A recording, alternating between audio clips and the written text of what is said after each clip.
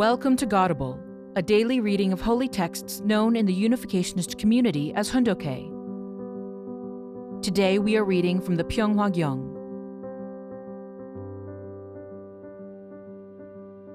Pyeonghwa Gyeong, Book 8, The Reunification of Korea and World Peace. Every aspect of your lifestyle, eating and sleeping, coming and going, has to be for the establishment of God's homeland. How much do you think God has been longing for you to step forward and joyfully and confidently declare you will carry out this mission? That you accept the role of an emissary dispatched directly by God himself? Until now, God has been mercilessly pushed aside and heartlessly excluded. Still, he needs to establish the will of heaven. The will that he was never able to unfold, the will to establish his homeland, only presents its entire contents on the basis of a complete national foundation. It is a will that he has never been able to fulfill. Finally, it is possible to establish this homeland, a homeland with sovereignty, land, and people. Moreover, there is the lineage of a homogeneous ethnic group connected to that land, which has a history that no other peoples possess. To create this homeland, we need to carry out our mission as emissaries. You need to strive to fulfill your mission sooner than expected, so that, thanks to you, the foundation for a dawning of the homeland will be that much closer. Paying the price of sweat and tears today creates the foundation for the appearance of the homeland that much earlier. Thinking like this, you must go out into the world with the determination to fulfill the secret mission of heaven's emissary. If you don't do it, we will lack the capacity to receive the unprecedented blessing and fortune that God is preparing to give to us. We have to construct heaven on this earth.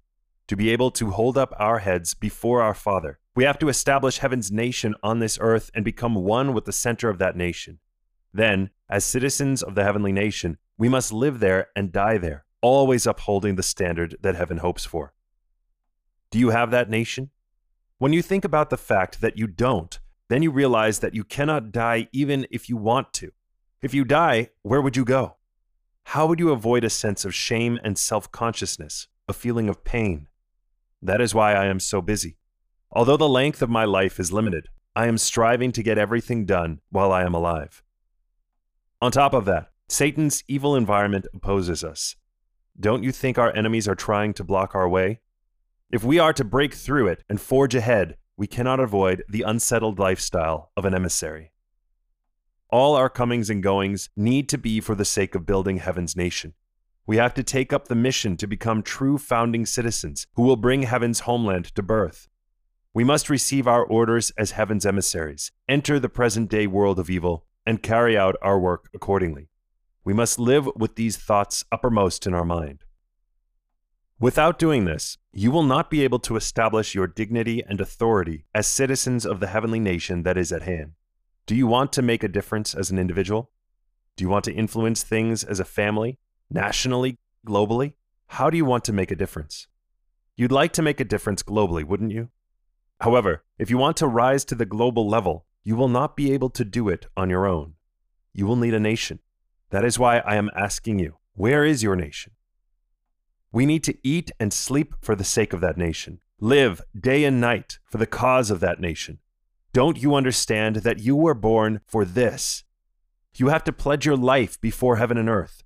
While you are sleeping, imagine that you are in a room where the beds of millions of people around the world are lined up together and you are sleeping at the very head. When you look at a dinner table, imagine that you are eating with everyone in the world. Wherever you go, imagine you are not sitting alone, but that all the peoples of the world have gathered around you and that you are sitting at the head of them all. As sons and daughters of heaven, you have to think like that. Each of you needs to understand that the lifestyle of the sons and daughters of heaven must surpass the authority of Satan's world and be fit for glory. When God loves his sons and daughters, don't you think this is the kind of son and daughter he wants to love? If he loves sons and daughters who aren't even as good as Satan, he can't really preserve his dignity as the father, can he? I want you all to keep this in mind and determine that you will live every day of your life marching forward in righteousness, hand in hand with the entire world.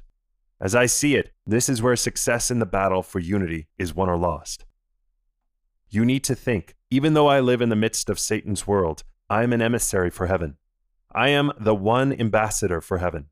Other people do not know your situation, yet you have to push ahead with conviction. You have the mission and authority of an emissary, just as a king waits for the reports of his nation's emissaries. When you are fulfilling this mission on the earth, God is waiting for your reports and for your requests.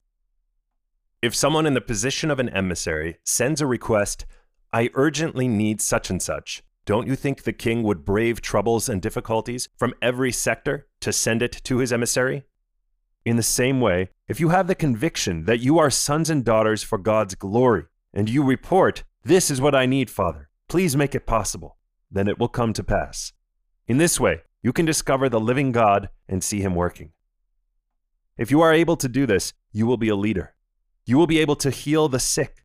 God will help you directly through any difficulty. Through this way of life, you have to learn confidence and conviction so you can break through everything that obstructs your path.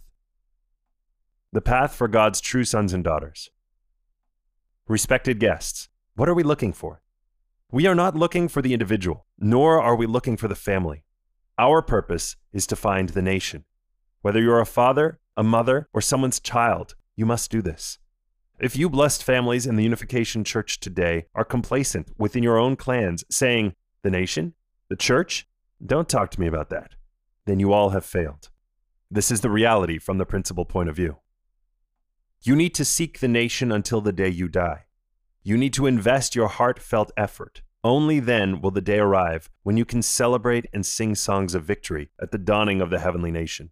Among all of Jesus' teachings, this is what you need to know. I am not showing you two directions, just one. If Jesus were to tell you, "Let's go," you'd have to go, right? So if he says, "Leave your husband at home, leave your family, and go," do you have to go or not? It would not be for the sake of the Unification Church. You have to do it for the sake of the nation. If you do, things will work out in your family.